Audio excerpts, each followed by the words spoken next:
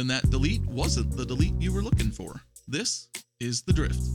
Community member Matt Freem took to the forums to provide his, quote, bad wow, quote, discovery. Sending a delete to management shared app services declare without a trailing tenant on that URL doesn't delete the missing tenant, it in fact deletes all tenants.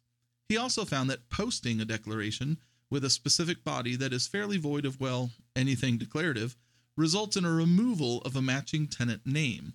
Any delete method is going to act accordingly at the level provided, so that one, while shocking to the system when it happens to you, should be expected. But a fairly empty declarative post should alarm, not delete. Watch out for that one.